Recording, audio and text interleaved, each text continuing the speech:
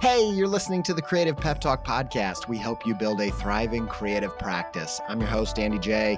Pizza. You can stay up to date with all things Creative Pep Talk by following me on Instagram at Andy J Pizza.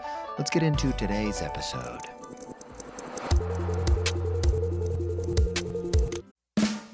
I really needed to rehaul my website. I was talking to some web people, looking around, and I got intrigued by Squarespace's new Fluid engine, partially because it just sounds cool, but also because it allows you to drag and resize and layer up anything you can imagine. I dove in, rebuilt my site. It's the most me site that I've ever had. I just absolutely love it. Launched it. Got such a great response. Some industry illustration and designy peers even reached out and was like, hey, who coded this thing, man? I'm like, y'all, I did it by myself. No coding with Squarespace's new Fluid engine. I told him, like, you should go check it out. You're going to be surprised with what you can do. And I built this thing before Squarespace reached out to sponsor the show. So I was like, boom, easy peasy. I was going to tell you about this new site anyway. Go check it out, andyjpizza.com, if you want to see what I did with it. If you want to try it yourself, make a site that's totally you, where you can build a portfolio, sell content and courses and all kinds of other stuff, head to squarespace.com for a free trial. And when you're ready to launch, save 10% off your first purchase of a website or domain with promo code PEPTALK, all one word, all uppercase.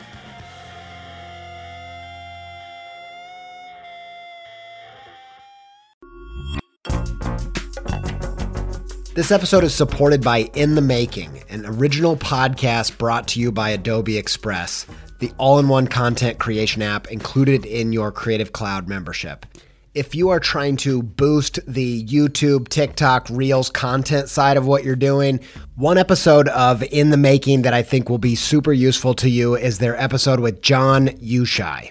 I think John's method for including his audience in the process is really inspiring. And if you want to hear about that and more about leveling up your game in the creator economy, just search In the Making in your podcast player to listen. Many thanks to In the Making and Adobe Express for their support.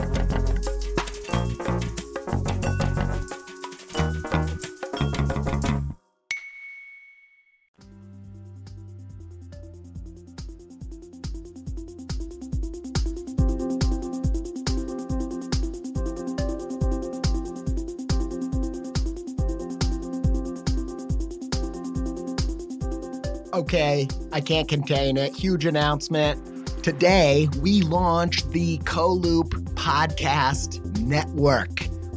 We have 6 shows on the network. It's a creative podcast network ranging all kinds of different creative mediums and industries. Obviously, Creative Pep Talk is on there. The other 5 you'll hear more about, interdispersed with other podcasts that we're super thrilled about. Ryan and I sat down and we talked about what the podcast is all about, what you'll expect from it, what the heart behind it is, what our hopes and dreams are for it. And we're going to go into 10 podcasts that are 5 of which are Co-Loop podcasts. 5 are other ones that we're just also super huge fans of. And we're going to talk about specific episodes with specific tips, tactics, prompts that will juice your creativity. I get asked all the time what my favorite podcasts are and how I get creatively inspired by them. And so this is the answer. So here it is, 10 super inspiring creative tips, tactics, and prompts from my top 10 favorite creative podcasts. If you want to go check out the Co-Loop podcast while you're listening to this, go to co-podcast.co. and you can see more. That's co-podcast singular.co. Here we go.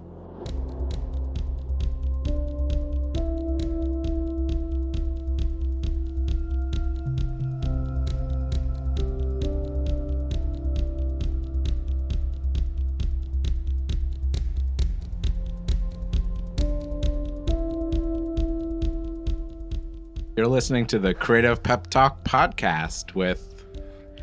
No, I'm just kidding.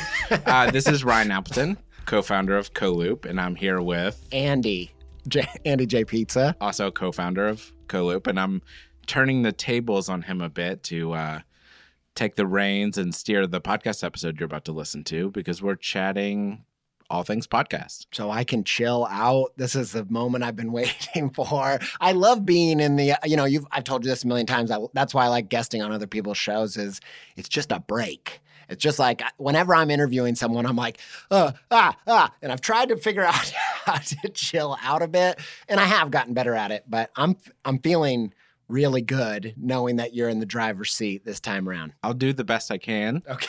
But I know we have a bunch of exciting things to talk about. This is going to be a really great episode. So the lift I have on the weight I have on my shoulders is not significant. I'm just equally as pepped to use your signature phrase to share and talk about all this cool stuff. So real quick, I'm just going to tell people what CoLoop is because they might have missed it on different episodes, just depending on which ones you listen to. CoLoop is a artist representation agency. And we represent artists in a bunch of different ways. And we're going to get into that in a minute. But this is something we launched at the beginning of 2020.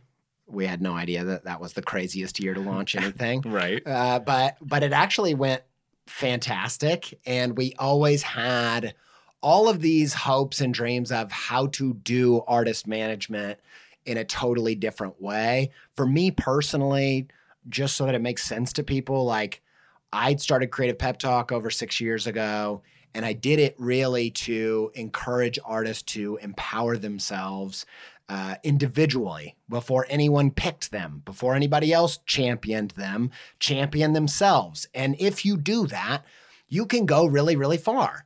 But in my experience, I found that you will hit a ceiling, and that the only way to break through that next ceiling is going together. It's going with other people with different strengths and weaknesses, peers, people like you, Ryan, who helped me offset all of my weaknesses as a creative. And so CoLoop became, on a missional level, just how do we create something that gathers a bunch of people we really believe in and share resources and help each other and help get to that next level? Absolutely. I mean, my background being from the artist management side, working in the industry for, going on 8 years, over that period of time, building up this kind of my own internal philosophy on what was missing and what I saw as, the primary artist need, and where I saw the ability to kind of form a new kind of value system to provide that kind of support to, again, help them grow beyond what maybe is possible on their own. Yeah. And we just had so many conversations of what that could look like, because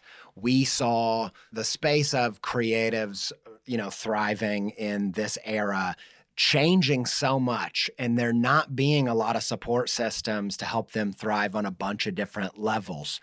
And so that's what CoLoop was. And a big part of that from day one was what we're announcing right now. Do you want to do the honors? Sure. Okay. So as Andy said, early 2020, we launched the artist management side of the agency with intentions to kind of grow beyond that initial foundation all along. And today we can officially announce the launching of the CoLoop Podcast Network. Boo! This is something we've been talking about as phase 2 since the beginning, launching a podcast network. And Ryan, even though we've always talked in an excited way about all the different things we could do to serve artists and help them thrive, tell them how bad I wanted to do this. Really, really badly. I mean, we can get into like the origins of the precipice of how long we've been having these conversations. But just like the origins of a podcast network in general, it was kind of a no-brainer that CoLoop would venture into that territory, because it's an extension of what all of the artists, to some extent on the CoLoop roster are doing. They're in the podcast space, yourself included. And I mean, at least since 2017, I don't know, for a few years, you and I have been talking about, does it make sense for Creative Pep Talk to join another podcast network?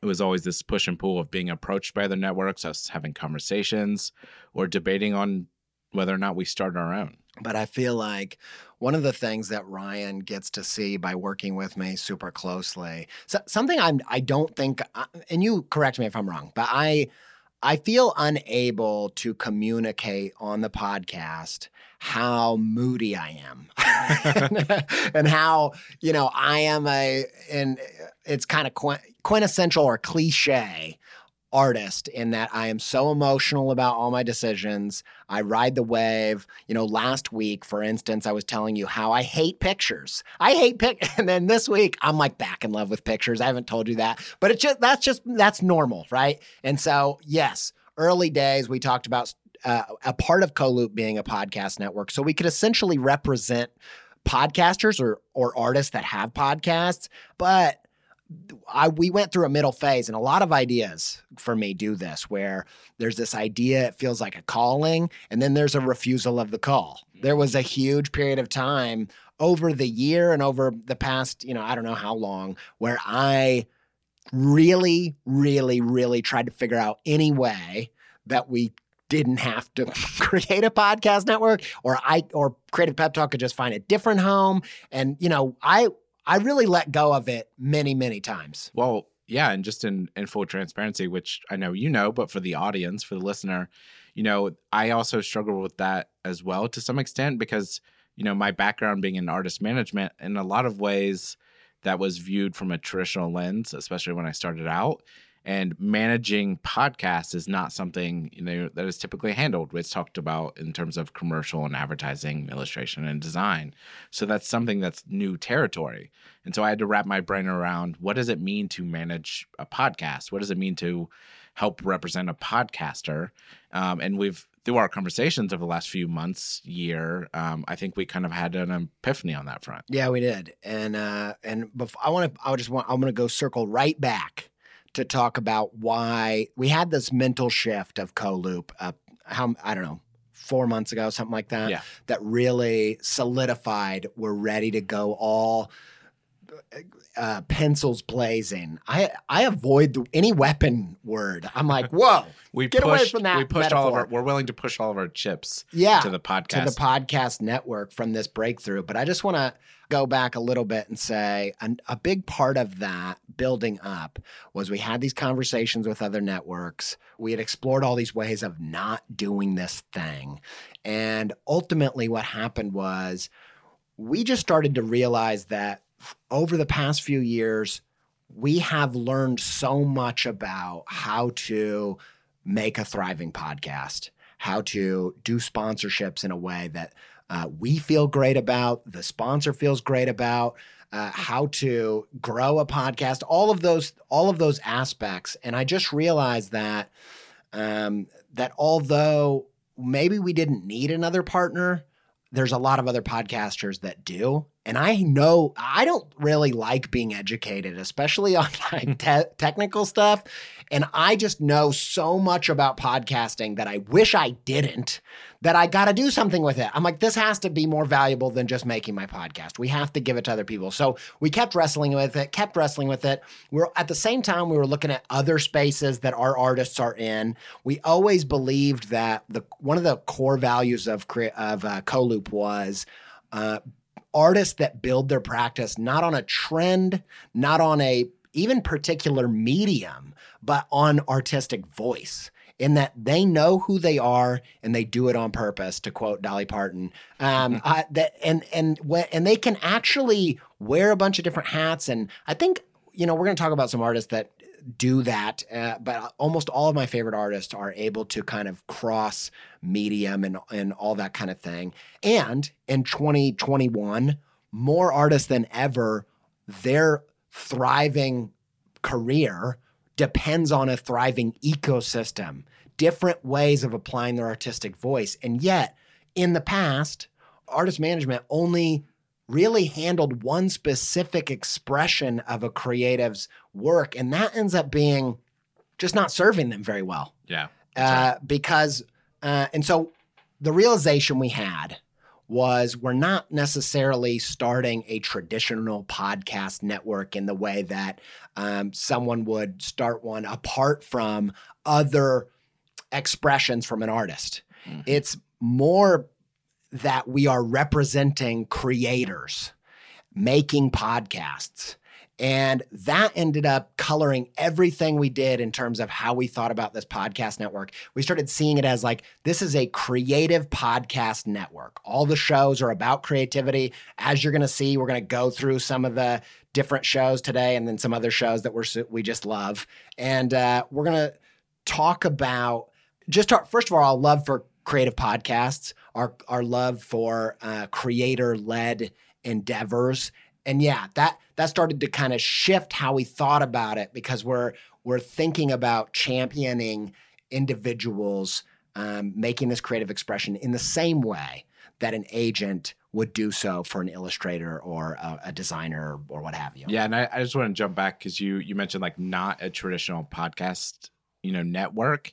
And that's where I tie it back to the idea of this being a no-brainer. Like, I think we would inevitably ended up here at some point, but having that epiphany, having that aha moment about how we think about representation and offering that extension of our services to podcasters the same way we do, our core roster of artists, is because we're also not a traditional artist management agency, right? Those core values and principles that we're built on in regards to like creative voice and diverse creative content was kind of,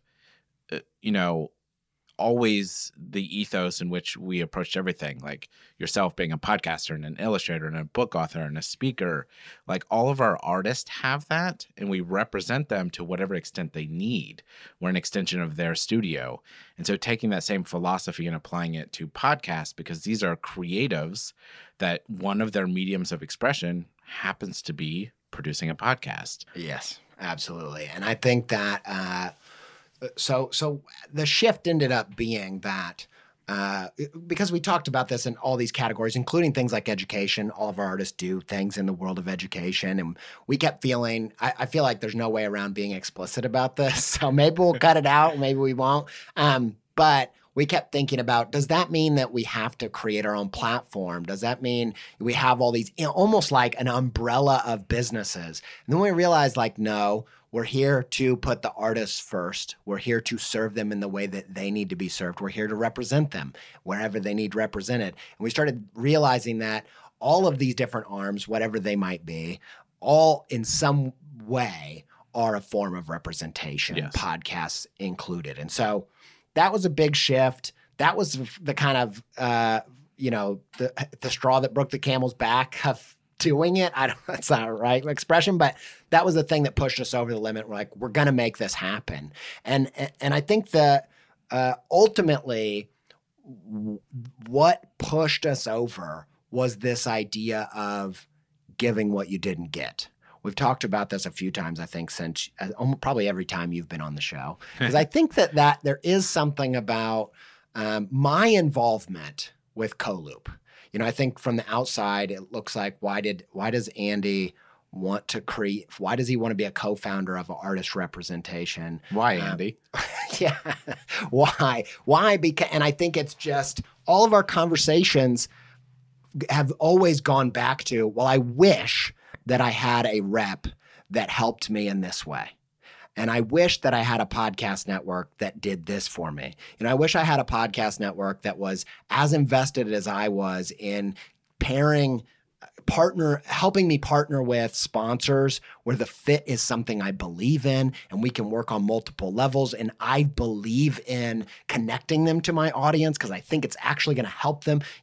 Those kind of networks, we had all these conversations. I just thought it doesn't exist. Yeah. And then I watched the people, our starting roster for the launch of this phase. These are all people who are doing podcasts, and I just watched them like hustling, doing it on their own, crushing it, but then also facing all of the same things that I faced trying to get my podcast off the ground, and just watching how, like, is it just going to be time that crushes them doing this on their own? Because you watched me, I didn't intend to talk about this, but you watched me last year before I delegated some things and we fixed some sponsorship. And then even way back before, when I was handling all the sponsor stuff, before we ended up partnering with that. And you watched me nearly have a breakdown trying to manage all this stuff. I shouldn't laugh at that. But it's funny because it's true. Well, and in some way, like helping manage Creative Pep Talks with you, and what that meant in terms of freeing up your bandwidth or mental energy to focus on other things, whether it's authoring picture books or focusing on illustration projects with clients. That was what I was cutting my teeth on as we were formalizing what this idea of a podcast network could be, and really perfecting this structure of how we want to handle things differently for a podcast. And we codified that, we solidified that in a way that's, without patting ourselves on the back too much, really successful for Creative Pep Talk. Yeah. And then to go back, it's giving what you didn't get. It's being able to offer this to other podcasters, being able to offer this to the Co-Loop core roster of artists who want to start podcasts, and just facilitating them spreading their creative voice in whatever way they see fit. And I think, listening to the audience saying, okay, I don't want to start a podcast network. What does this have to do with me? I just think that there's a shift that happens when you embody that mindset. And it's hard. I'm telling you, it took me a year of fighting myself, of a year-long pity party of being like, why won't somebody just make this easy for me? And I think when you notice yourself of why aren't there any people championing ADHD? Why aren't there people being forward-facing about being on the spectrum? Why are there, all of the different things that you can feel sorry for yourself about, which I suggest. I think it's part of it. You do need to go through and just wallow for a while. I wallow all the time. Ryan sees me come in. Sometimes I'm just grumpy as hell for some reason. I gotta see how the pizza's made. You do, yeah. Right. You see me wrestle with episodes and all and illustrations and all that. But I think tapping into noticing when it's such an essential thing for innovation, creativity, is noticing your own personal pain points and then doing something about them before anybody else does. And that's what the podcast network ended up being. And I feel like once that fire was lit and then we started connecting with potential podcasters and diving into how brilliant they were, like it just lit me on fire. And I'm so pumped. Do you want to tell them what we're doing here today? What the general idea of this is? Yeah, I can set it up. Yeah. We're going to be going through not only the podcasts that are, launching with the Co-Loop Podcast Network and sharing more about those, but really we're encompassing these 10 tips that you've pulled from some of your favorite podcasts, recent podcast episodes that you've listened to, all within this creative spectrum, and we're going to chat about them. Yeah, I missed if you said this, but 5 of these are on our roster. 5 of these aren't. They're all podcasts that we're super enthusiastic about. The 5 that aren't, if they wanted to be on the list, I would definitely say yes. I'd have to check with Ryan, but it's always like 2 submarine key turns at the same time. We both have to agree on stuff like that. But every podcast on this episode and on our roster are ones that I am deeply enthusiastic about and have been inspired by. And going back through these and preparing for this was so exciting and inspirational to me. And I want, at the end of the episode, remind me to kind of come back to that, because I think there's kind of a big breakthrough that, last week I almost started crying when I was telling you about it. So we should end with that. But yeah, that's the idea. We're going to go every other one. Starting with the Co-Loop podcast. And yeah, every one we're going to give you a tip, some little golden nugget that really jazzed me up. Let's do it. Let's get to it.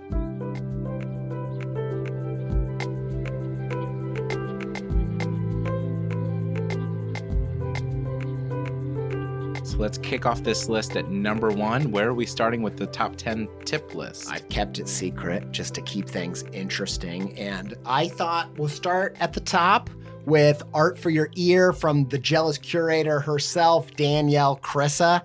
That's a good one. It's a great one. I love Danielle. She's one of those people where I think the first time we ever talked, I was a guest on her show.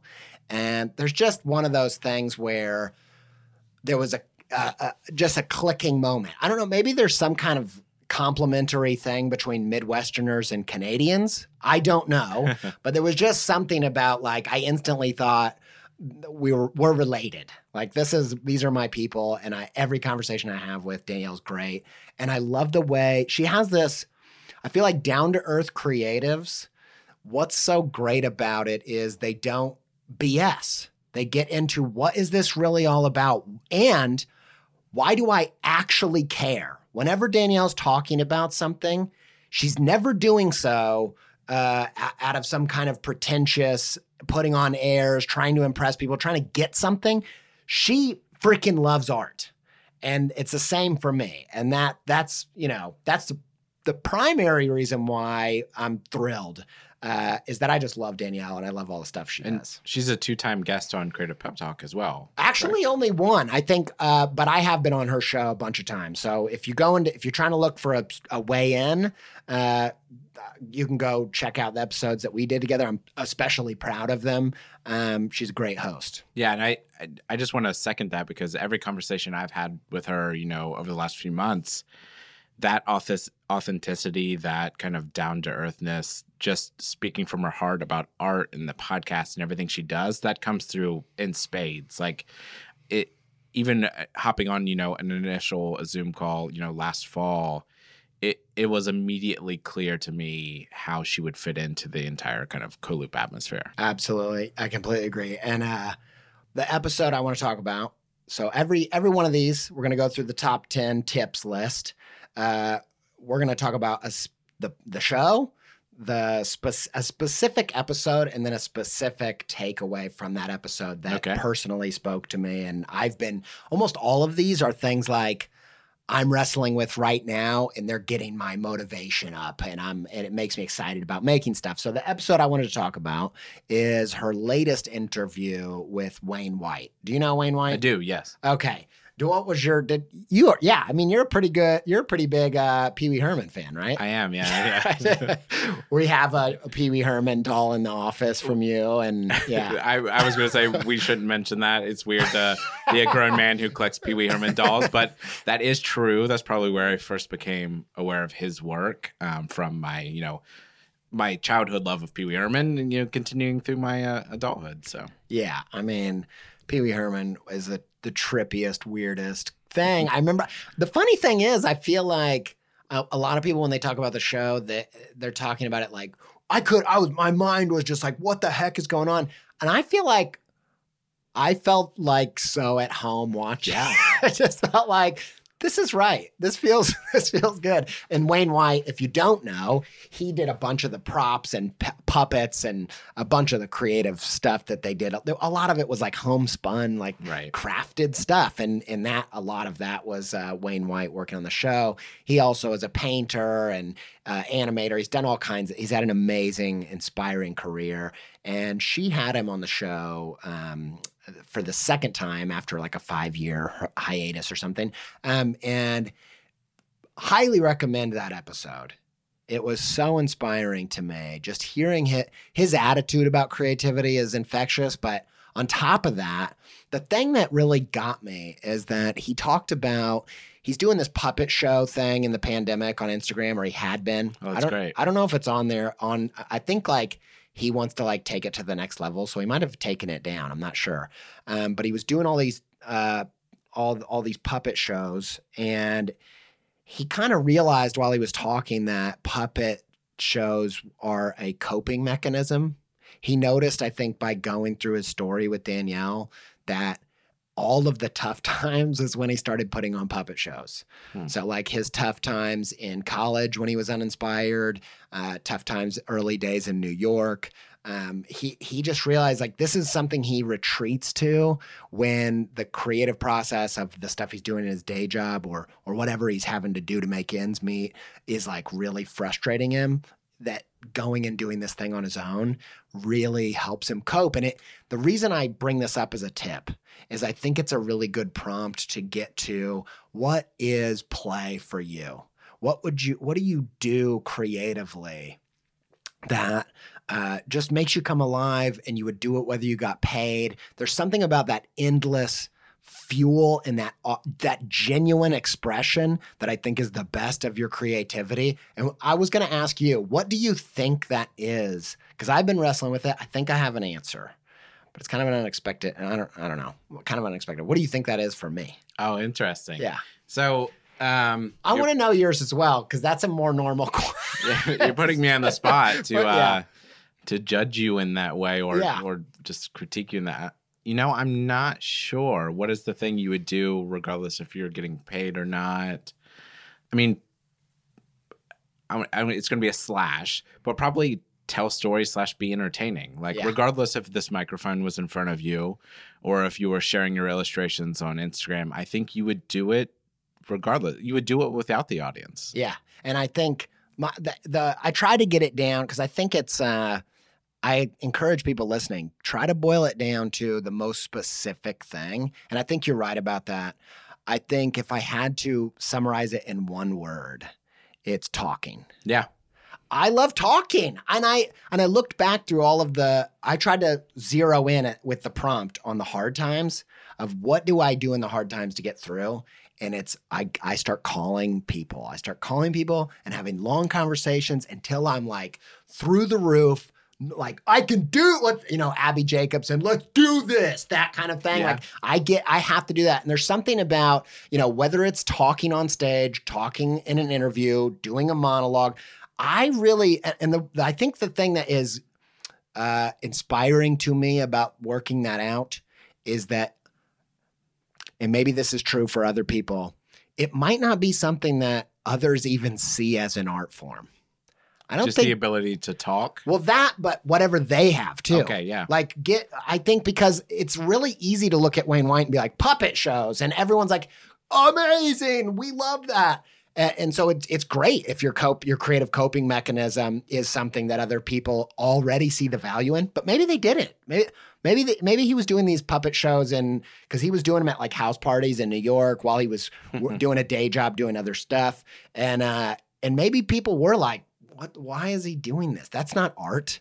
Your creative coping mechanism might be something that you have to see as art before other people do. Yeah. And I think for me, talking is just the most rich creative medium to me. It's so flexible.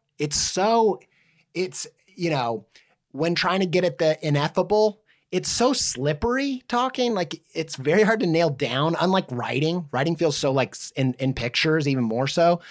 I like that I feel like you can get at the ineffable in a way with words and talking because you can put it in the color of your voice and the tone and all that mixed with words. There's just so much you can do because all the things I like in life are so hard to pin down. And if you really try to make them literal and non-abstract, you lose something in the process. But if you can say the wrong grammar, you can like mess it up on purpose or not. All of it adds to the humanity. I just love it. I love talking.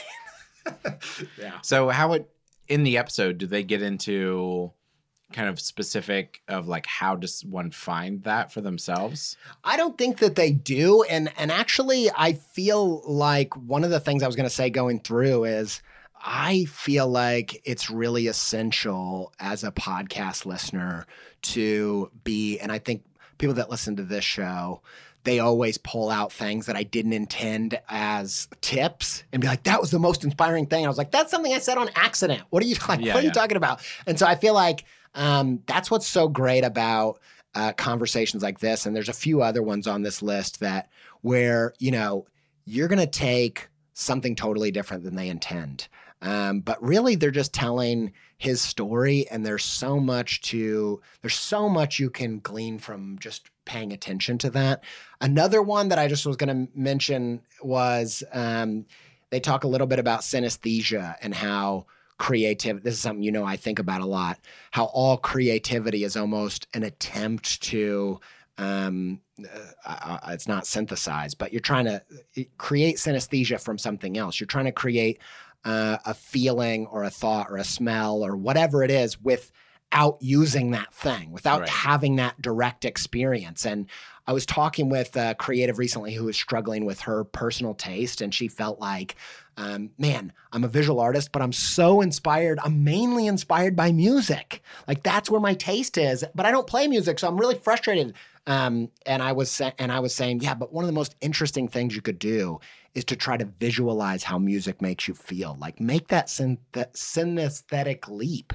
And that is where dance comes from. Dance is a visual interpretation. It's like, this is what this song looks like. Yeah. And it just, that's another one, but there was a bunch of stuff in there. That's great. Yeah, it was a great episode. So what I think that's super, that's inspiring to me, just talking through the idea of finding like a creative coping mechanism and realizing how powerful that can be for yourself. And also that could be something you pursue to develop, professionally or outside that. What would you say to someone who has never listened to Danielle's podcast before? Like what is the sales pitch, the summary of like what they can expect? I think what I would say is that, first of all, I'm glad you said that because I wanted to make it clear that the Co-Loop Podcast Network is a creative podcast network. And when we say creative, we're hinting at that it's cross-industry. It's, we have poets, we have musicians, we have filmmakers, we have teaser all over. I know. Yeah, it's a teaser, but it's all over the map. And so the first thing I would say is, first of all, I want to encourage all creatives to cross-pollinate with other industry podcasts because some of you can just see yourself from a different perspective when they're talking through a different medium. So, I wouldn't be afraid of it if you're not a fine artist, but Danielle is more in the fine art world. And so it's especially good for those people who are really wanting to dive into that. And then I think more than anything, she's kind of on a mission to make fine art more human and less pretentious. And so if you love art, but you're sick of the pretense, this is your show. Amazing.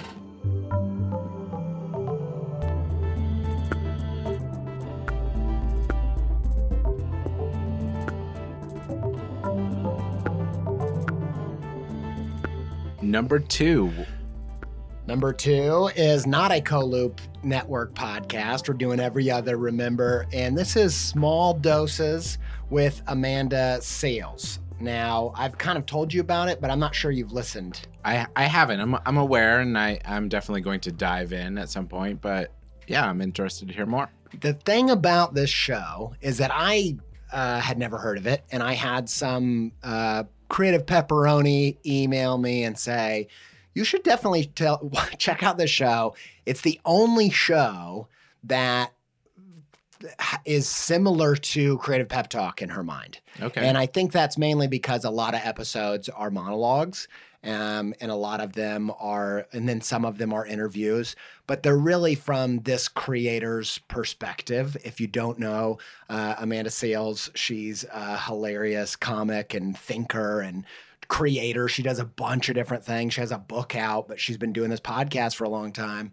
And the reason I'm a huge fan of the show, first of all. And if you like Creative Pep Talk, I have a feeling that you will like this show. Although it's a totally different perspective, a different kind of take on creativity. I feel like our personality is really different in terms of I feel like Amanda's a lot more tough love than me. Okay. Which is, I need that a lot. And so it's a good compliment to the things you talk about and the tips you share on Creative Pep Talk. Yeah. And Amanda's, also like on TV and does all this amazing, crazy stuff. But why I would say any of the episodes are great.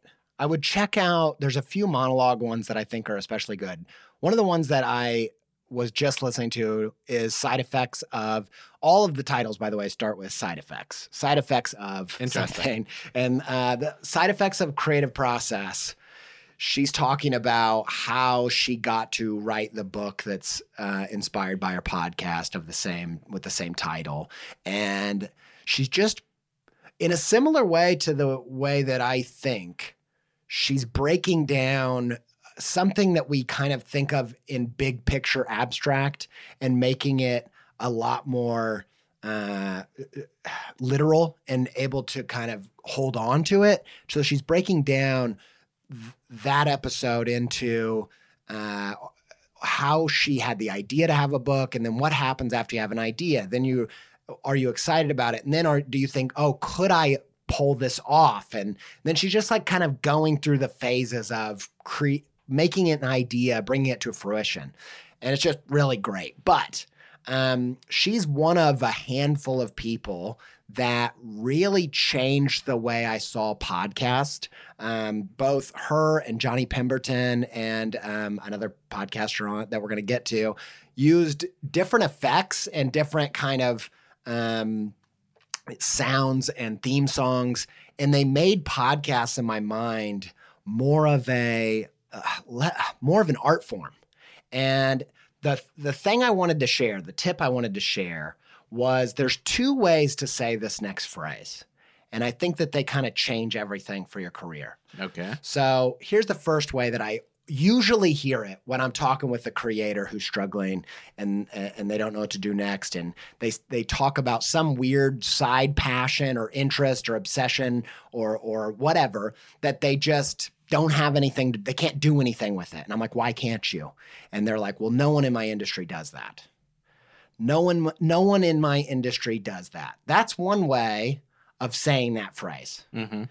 There's a totally different way, which is no one in my industry does this. That's exactly where I thought you were going to go, and I was hoping was the kind of tip you pulled from the episode. Yeah. Because that's where my mind went as well. Yeah. And so, when it was years into the podcast, someone showed me Amanda's show, and I started listening to it, and I thought, man, I've been trying to make a podcast an art form. And here's someone doing that same thing. And we've reached these different conclusions. And I just felt like so inspired because listening to her show feels like this is a show. Just in the same way a TV show is a show. It's as legit, it's as crafted, it has as much personality, it has as much production. It just feels like a thing, like art. And I was just like, man, that's amazing. And it goes back to why I started a podcast. When I started podcasting and I wanted to talk about the business and the kind of actual spirit of trying to build a creative practice. The nuts and bolts of like, here's all the crap that's really hard. It gets in the way, but it's completely necessary. And the more you lean into it, the better. Marketing, all that kind of stuff. And then on top of that, the soul crushing, the soul affirming, you're putting your whole self into this thing. And at the time, everybody in the illustration and design industry, they were either doing podcasts where it was just shop talk as an interview or, and I wanted to do monologues, which nobody was doing. And the monologues, like talks at conferences, were all portfolio talks. They were all like, for the most part, just kind of like going through your portfolio and maybe you're telling your story a little bit along the way. But I wanted to talk about ideas and my heart, and I wanted to spill my guts and all that stuff. And I felt like, and I put it off. So I started in 2014. Do you know when I wanted to start it? 2012? 2010, actually. Oh. 2010. I wanted to start this podcast in 2010, except the way that I said no one in my industry does that was like the first kind. Yeah. That was the roadblock for you. Yes. It was like, I can't go on there and talk about business. No one in my industry does that. I can't go in there and talk about my heart and my emotion and my spirit and all that stuff. No illustrator talks like that. Well, in 2010, 2012, around that time, no one was pulling back the curtain in any way, really, let alone to talk about business and how you actually could make a thriving creative practice on creative careers. Or, right? Yeah, and I think of it both sides. And no one was talking about how, they would go up on stage for the most part. There's exceptions to the rule, but for the most part, they go up on stage and be like, here's my shiny portfolio, shiny clients. This is how I crushed it. They're not talking about like laying face down on the living room floor and feeling like you're spiritually dead, like right. Whatever that is. And I wanted to do both of those things because those were the pieces to what it actually meant to make progress as a creative. And eventually I didn't realize it at the time, but I shifted that from a roadblock to the only opportunity worth pursuing, which is nobody else is doing this. And as I'm listening to how Amanda approaches a podcast. They do all these sound effects and all this crazy stuff. And she just like really owns the monologue space. It just emboldened me when I discovered it. And every time I dip into that, I'm like, man, this is so good. And I'm excited to be a monologuer again.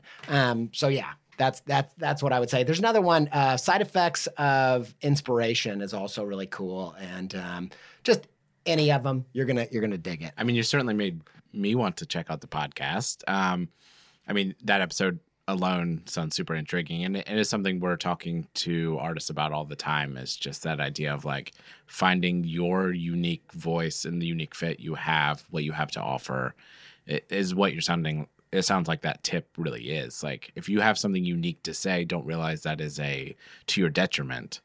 Or if you're combining different skill sets and different mediums, that is only a positive thing. Yes, absolutely. And it's easy to be self-conscious about standing out when that's the whole point of art. Okay, Small Doses with Amanda Sales. That's number 2. Awesome.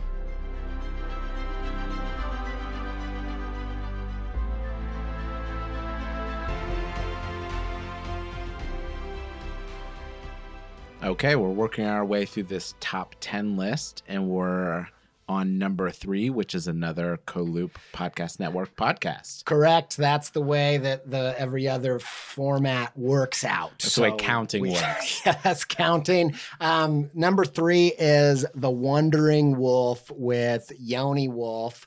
The titular wolf. I don't know what that means. What does that mean? Like the when you refer to, like, the main character's name is in the title, like Captain America, the titular Captain America is. Yeah. Anyway. Yes, that's correct. Yoni Wolf, for people that don't know, he has a band called Y, one of my all-time favorite bands. It's the theme music at the start of every episode of this show. I got obsessed when I was in college. I was making rap music, weirdly. You know that? I knew that, but I don't know if your listeners knew that you made rap music. I was making rap. It was bad rap music, but it was like I was trying to do like something experimental, and I think it was just an outlet outside of the visual art I was doing for school, and then I found Yoni Wolf and the band Y, and then I quit because it was basically what I was trying to do, except he knew how to actually do it, and it was amazing, and it was just. I was just so obsessed. And so if you haven't heard their band, go check it out. It's highly recommend. So good. Alopecia is their kind of, was their breakthrough record. And that was the one I discovered in college, but everything they've made before and since has been fantastic. I mean, I just want to know, irregardless of the podcast and the tips we're about to talk about, Yoni Wolf and Y is on constant rotation in the studio here. So yes. Okay. So the Wandering Wolf podcast, I love this show. It's a music podcast. He's mostly interviewing indie musicians that are friends or bands that come through, but they're all bands that he's fans of. And what I love about this and why I'm like, I see so much potential for how needed this show is. It really reminds me of the Marc Maron of the indie music world, where he's a indie musician in his own right and a respected one and acclaimed one. And so he's coming with kind of the insider baseball. That's a thing, right? Okay. Ryan likes baseball. And he's kind of talking with some authority on that, but also I feel like musicians have a really hard time opening up about their practice. I think we're going to kind of the point that I want to pull out of this is about intuitive art forms and how it is hard to kind of articulate. It's always hard to articulate and dissect creative things without them dying on the table. And I think musicians especially have a hard time opening up about their practice, why they do what they do, whatever. And I think that actually used to be true for comedy. Now, we don't think of that now because, there's so many great comedy podcasts, but it used to be like, don't talk about the jokes. Don't talk about how you do it. Don't talk, or you'll forget how to do it. You'll break it down. creatively you'll get stuck. Well, and to tie it back to design and illustration really quickly, I think that's kind of what we were talking about in terms of, when you wanted to start a podcast that seeming to be like anti to the norm, illustrators, designers didn't talk about what was behind that curtain. They didn't share the inside baseball. Yes, absolutely. And so I think music is still there. And I feel like Yoni's podcast has potential of breaking that open a little bit because in my opinion, the deconstruction of the creativity is a kind of valley. When you get into that zone where you're really trying to focus on the mechanics and figure out how do your heroes do what they do, how do you create an emotional response in somebody with, notes on a guitar or drawings on a page, like once you start deconstructing it for a season, it does start to fall apart. And you start overthinking things. But I feel like all the greats go through that valley and even down to individual pieces of work, but then also on a grander scale in terms of their overall journey. And so I want to encourage, let's talk about the practice. Let's wrestle with it. Let's look it dead in the eye instead of trying to, attack intuition and your muse, catch him off guard. Like I think that there's something about that I'm just huge about. And he's like doing super interesting stuff in that space. The episode I want to talk about is with a band, the lead singer of the band Hop Along, which I was already a fan of. It's indie, but she kind of sounds like Natalie Merchant. It's like 90s, alternative rock, like Sheryl Crow, Natalie Merchant mixed with like Modest Mouse. Okay. Super into it. I'll show you. You haven't heard that. I don't think we've ever listened I to haven't. it. So Yoni has her on the podcast and they're talking about this idea of Creative Valley. So what they're talking about is the thing that they brought up that I was inspired by is they were talking about how Drake tests his own music, how he gets high on his own supply. They don't use that phrase. That's my phrase. But I'd forgotten about this and I didn't know.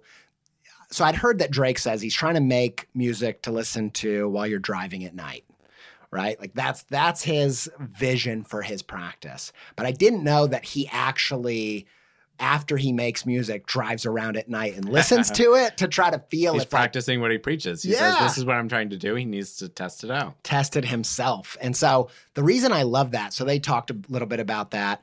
And they generally, I feel like we're trying to wrestle with both them approach their lyric writing in a kind of poetic way. And although there's a bunch of mechanics to poetry, there's also a lot of like stuff you can't nail down. You can't quite explain why you do what you do or how it works. There's an intuitive kind of level to that. And I love that tip, the Drake thing, because that's saying, I can't tell you what I'm trying to do in my music, but I can say I kind of want it to hit in the way that music hits when it just feels so right when you're driving in cars at night. That's super interesting. So there's still an element of secret sauce and intangible, but if you can develop some kind of target or some kind of litmus test to which you can gauge that intangible against, that makes it more actionable. Yes. And I think, so my takeaway from that and what I'm trying to encourage our listeners to do is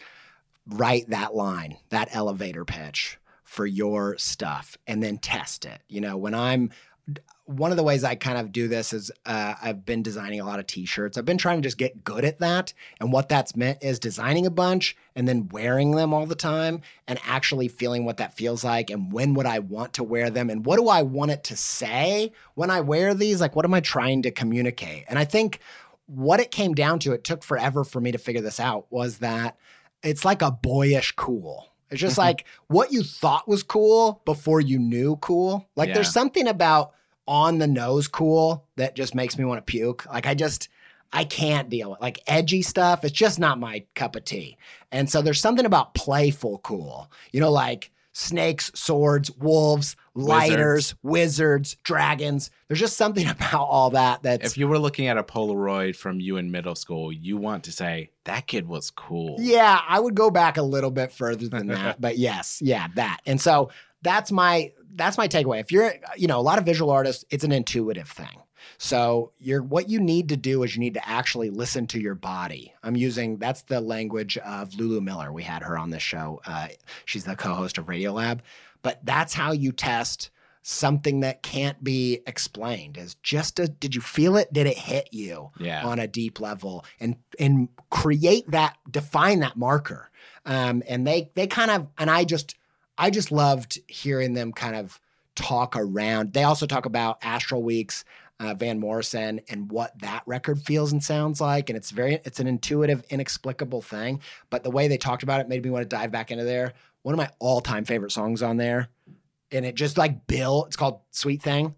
It just builds the whole time. To me, if I had to tell you what it feels like what I imagine if there's a heaven, what it feels like when you step in. It's just like, it just gets better and better and better. And it's just the tension of the emotional rise is forever because it never breaks. Anyway, that's the kind of stuff they're talking about. Yeah. And I mean, what I think is so powerful about that tip is that it transcends medium. It transcends the form of creativity. But it's kind of encouraging, again, no matter what kind of creative you are or whatever practice you have. And I think that's super cool just in terms of what we're building with the Co-Loop Podcast Network. Yoni kind of fits in that mold in the same way that this tip that you're pulling from his podcast does, right? He's a musician. We don't have any other musicians on the podcast network right now, but it's a creative network. Yes.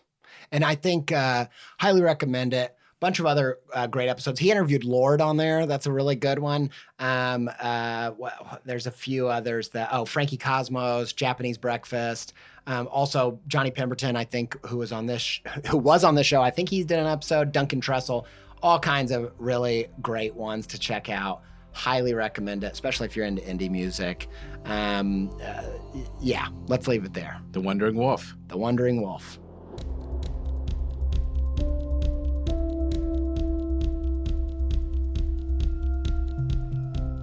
Let's keep up this momentum. What is the next tip? Okay, it's not the next podcast. We have to start. What's the next podcast and what's the next tip? And then we'll go to the next tip. Good One. The Good One podcast by Vulture with host Jesse David Fox. Have you ever listened to it? I have not. You're not a huge comedy guy like I am. Correct. That's a nice way to put it. You don't seek out comedy, but I do enjoy comedy. I like to laugh. I watch comedy movies, but I don't seek it out. I can attest he can chuckle with the best of them. I don't judge him, but not that anybody would. Nobody likes it like I do. But Jesse David Fox. So this is not a Co-Loop podcast, but I am such a huge fan of this show. It's, nuts and bolts, talking shop, mechanics, deconstructing particular jokes from stand-ups. Okay. And so they'll be like, most of the time it's like a quintessential joke from a famous stand-up comedian, and they'll play it, and then they'll talk about like, how did you come up with that? What was the conception point of that? What different phases did it go through? All that kind of stuff. I'm a sucker for that in any medium. Classic comedians or current? All. Okay. It goes the spectrum. We're going to talk about a classic one. But there's tons of, up and comers even, and people I hadn't heard of that I discovered through this podcast. I love it because one of the things that I think makes an incredible podcast host is someone who is not afraid to be pedantic. There's some secret, like I think I've heard Ira Glass talk about or Alex Bloomberg just saying like, ask the same question 3 times. If you ask them and they give you the canned answer or they avoid it, like a lot of times there's just something that happens when you're like, hey, can we just zoom in there? Like, especially in creative stuff, because again, so intuitive. A lot of times it's hard to nail it down, but when you try, interesting things happen. And so there's lots of times where Jesse will zoom in on a particular punchline and be like, where did that come from? What? And the comic will have to stop and be like, where did that come from? And it's only through that conversation and like talking through it do they have the realization or can put it into words. Yeah. The micro of the creative process is so rich and it's so avoided by so many creatives, going there. And so for a bunch of reasons, I get it. But on the outsider as a consumer, I just feel like it's the most educational and it's the most inspiring to me when someone and the reason why I point that out is because being that kind of interviewer, it really challenges you because you're usually interviewing people that you want to like you. You want to impress them, So pushing them or circling back or at the risk of being annoying, that takes someone dedicated to it. And he does a great job of that. But here's the episode we're going to talk about. What comic do you think I'm going to pick? I have no idea. I mean, if I had to make a educated guess, maybe Jerry Seinfeld. That's a pretty good guess. I thought you were going to say James Acaster because I'm a huge James Acaster fan. I don't think he's on the show yet, but he definitely should be. I'm actually going to go with Sinbad. Okay, not the choice I would have guessed. Obviously. Okay, Sinbad, and the reason why is this was such a huge this created a new kind of core value of mine, and the core value is go find people like you doing things you didn't know you could do. It is a way of releasing you from limiting beliefs in such a powerful way that nothing else has this impact on me. When I meet people who are existing at a higher level than me, and I can tell I'm just like them, it just that changes like how much money you think you can earn. How, what you're capable of as a creative, what you're capable of in terms of discipline, all the different areas where we have these fixed mindsets, it just breaks it off. And Sinbad is very ADHD, and they talk a lot about it. When I hear someone with ADHD talking, it is the most soothing sound. It makes me feel like, my particular type of crazy is not my fault, first of all. Like, it's not like a thing that if I just slow down or, there's nothing I can do. Right. It's a way a brain works. Here's the evidence. And not only that brain can actually be an asset. So listening to Sinbad talk about his approach to comedy, which is very different, was huge for me because he goes on stage with almost no material ever. And there's something about the writing on stage practices of comics like this that is a way of getting around the ADHD procrastination, throwing you in the deep end. Be like, all right, make something. You have no other choice. You're on stage for 40 minutes. There's just something. And let's just build on that. Let's just snowball that over time. It's just a hack on how to make myself actually make stuff, right? So that's a big part of it, but I have another part too. Well, I just want to say, I think there's a nice through line or callback to the tip from Amanda's podcast on if you realize that you want to do something that no one else in your industry or your profession does, that's actually a perk. This is kind of similar in the way that find people that are similar to you, that are doing things that are completely different and use that to empower yourself. That especially works well looking to other industries, going back to the fact that, even if you're not a comedian, even if you're not a musician, whatever, listen to these other podcasts because you're going to find people like you doing things in other industries that are a total faux pas in your world. And that's actually going to give you your unique selling point. Yeah. And so I totally agree with that. The other thing that I love about this episode that I've been thinking a lot about is Sinbad, at least pre-COVID, is just crushing it in Vegas. Okay. And what is great about that is you're going to hear more and more content about this. I'm working on some other stuff behind the scenes, but with Sinbad, I really wish that was true. Sinbad is a part of, one of what's it called when people think that there's a other universe that split? Like a multiverse? Yeah, but like Berenstein Bears thing? Yeah. There's one involving the Sinbad. Mandela effect? Yeah. There's one with him. Everybody should go later and check it out because Absolutely. A lot of people... That's a can of worms, but yeah, we could talk about that. We won't go there. But one of the things that I loved thinking about Sinbad crushing it in Vegas is I didn't even know he was working. I had a similar realization, actually, them talking about him on another podcast. So, and what made me so inspired by that is that stand-up comics, I'm always learning from them, not only because I'm a fan, but also because they're like one person sufficient in terms of they're not waiting to get casted. They're not waiting for someone to give them permission. They know a particular type of value and how to produce it for an audience straight to them. They don't need anybody else's permission or validation to do that. And I really believe that that is the firmest foundation for a creative. No matter what you do, even if a big part of your practice is B2B, actors, illustrators, they need to be cast by a director or an art director or casting director. They're waiting. And so even if it's your weaknesses, you will learn so much and you will become so much less dispensable if you'll learn the writing portion or the other portion so that in some way you can deliver value straight to your customer. Have that B2C side of your business. And that was where I really started thinking about it was Sinbad. It's like, this guy's crushing it. He doesn't need the whole world to know about him. He knows how to show up into a room and make a bunch of people laugh. People will pay for that forever. That's great. I'll just say real quick, go find Gary Goldman has a big bit on Trader Joe's. That's great. But he also is famous for sharing comedy tips every day on Twitter. And they go through a bunch of cool stuff on that episode. Jenny Slate episode I love Jenny Slate. Seems like a kindred spirit to me. When she said that her brain feels like Spirited Away, I have never felt more seen. Never. That is exactly how I would put it. When I watched that movie, I was like, oh, this is like my dreams. This is how my dreams feel. And I never can articulate it.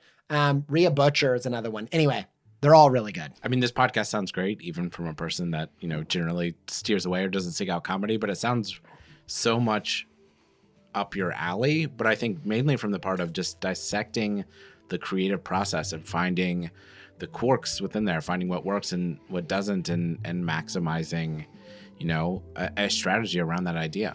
So not a Co-Loop podcast, but a phenomenal one, even though a good one, podcast by Vulture with Jesse David Fox.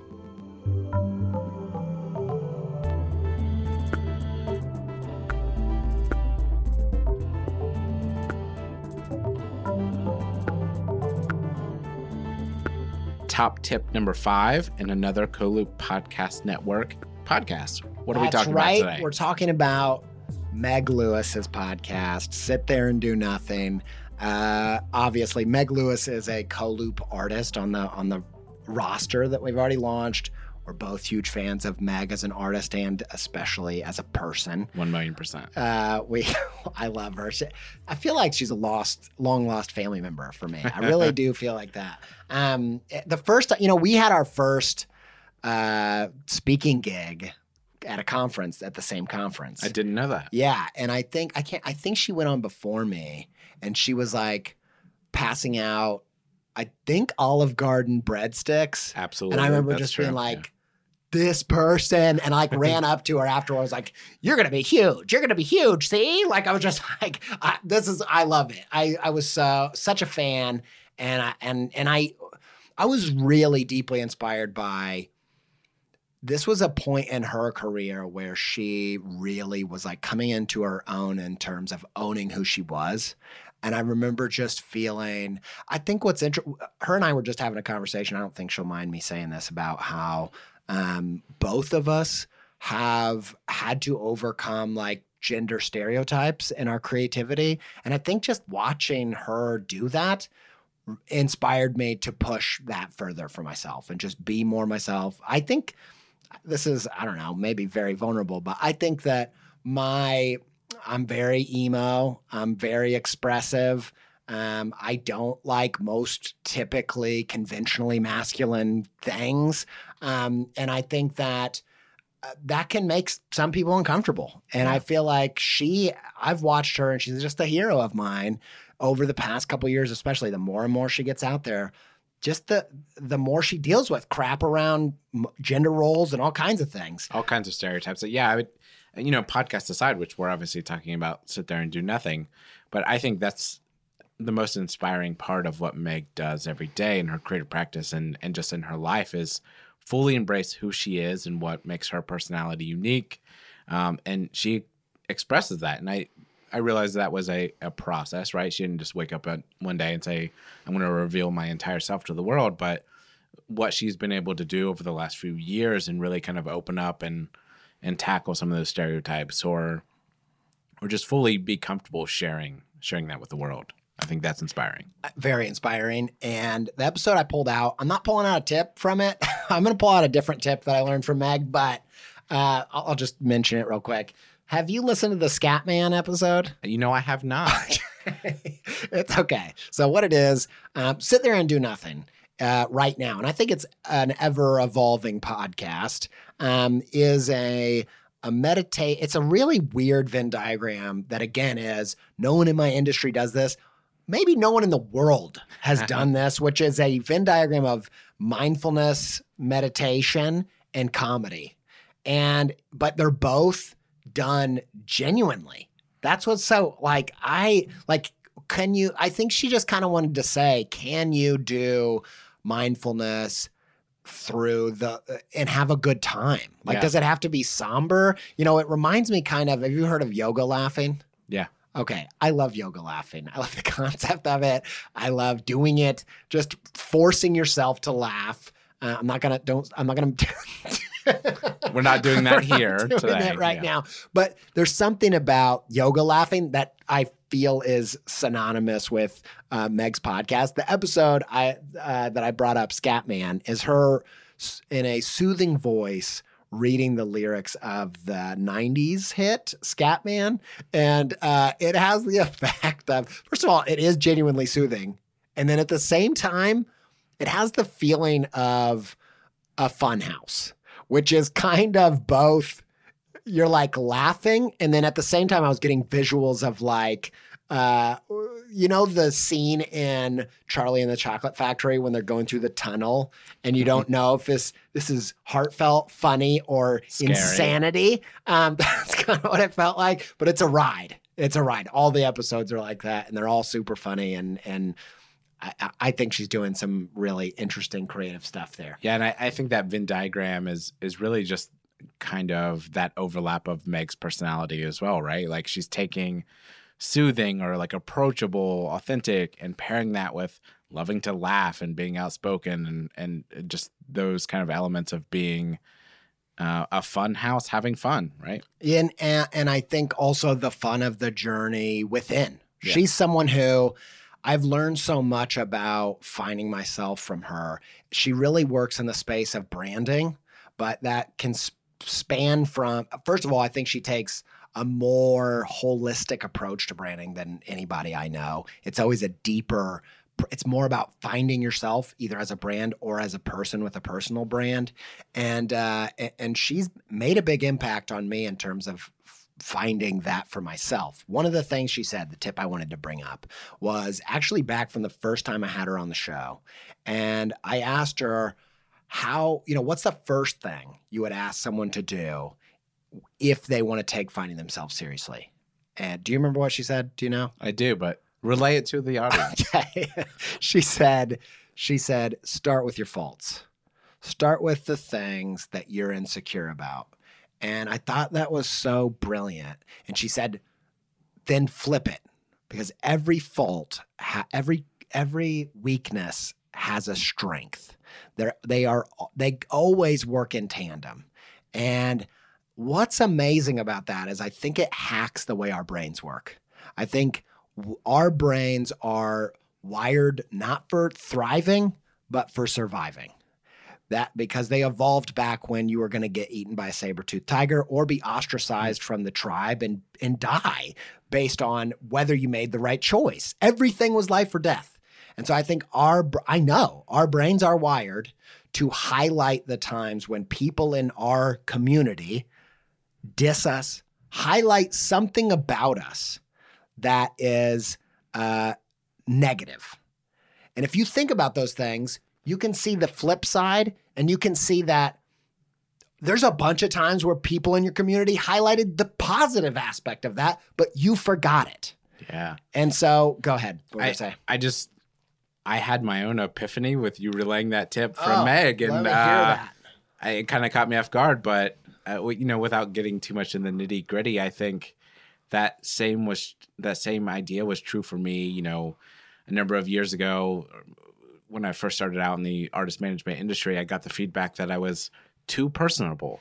I let the relationships with the artist or the nature in which I handled a project I was too involved in that way. And that was kind of reiterated to me as a weakness. And I think over the years that actually became the strength and one of the foundational bricks of what CoLoop is. Yeah, the opposite of too personal is relational. Yeah. And that's one of our core values.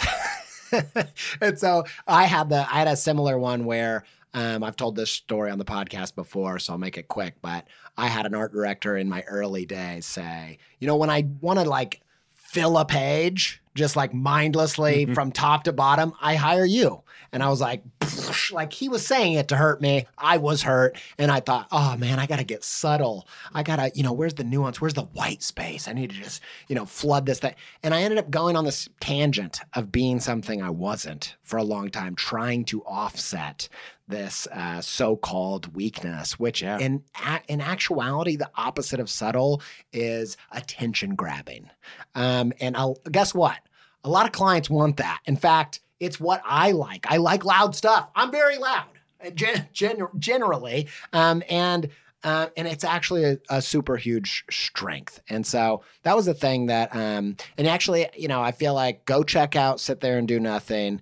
I think it's a study of someone loving themselves and embracing everything about them, and even just through osmosis, it always encourages me to do the same in bigger ways. Yeah, and I think that Meg embodies that philosophy in her podcast and all of her work and everything she does again. And for that reason, I think it's because of that it's the first podcast that we've had transcend that gap of, yes, CoLoop represents her. She is an artist on the core roster, and she's also a member of the podcast network. Yep. Great.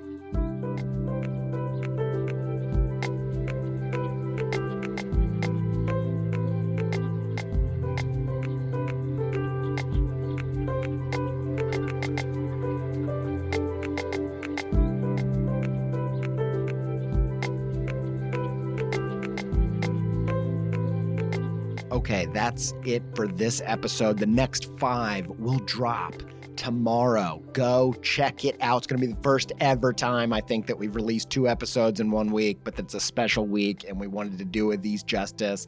I am so pumped to give you the next half, but before we go, I just wanted to say, diving into these podcasts again and preparing for this in kind of an intensive way over the past couple weeks, it actually did my soul so much good.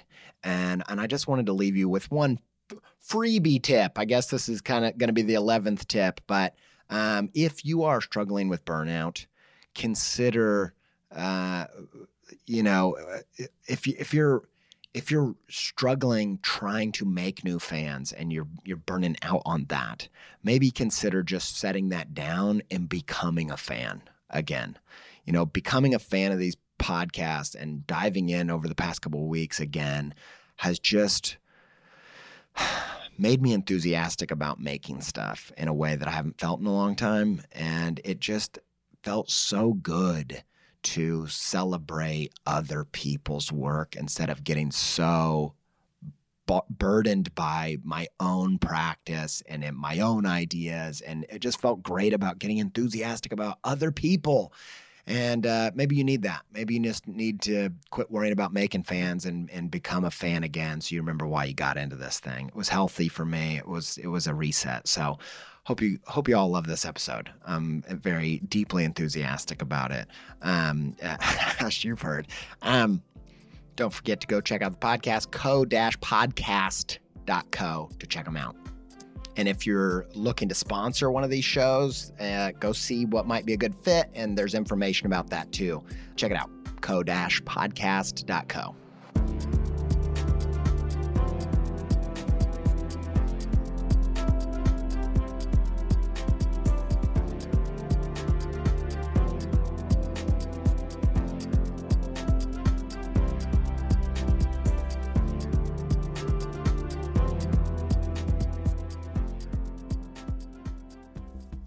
Huge thanks to Yoni Wolf and the band Y for our theme music. Thanks to Alex Sugg for our soundtrack. Thanks to Ryan for being a co-host on this episode, and for all the assistance with the network and sponsors and content stuff. Thanks to Sophie Pizza for my wife for content assistance, moral support, and all that. Thanks to Jordan Aaron for editing the show, and thanks to you. And until we speak again, stay pepped up.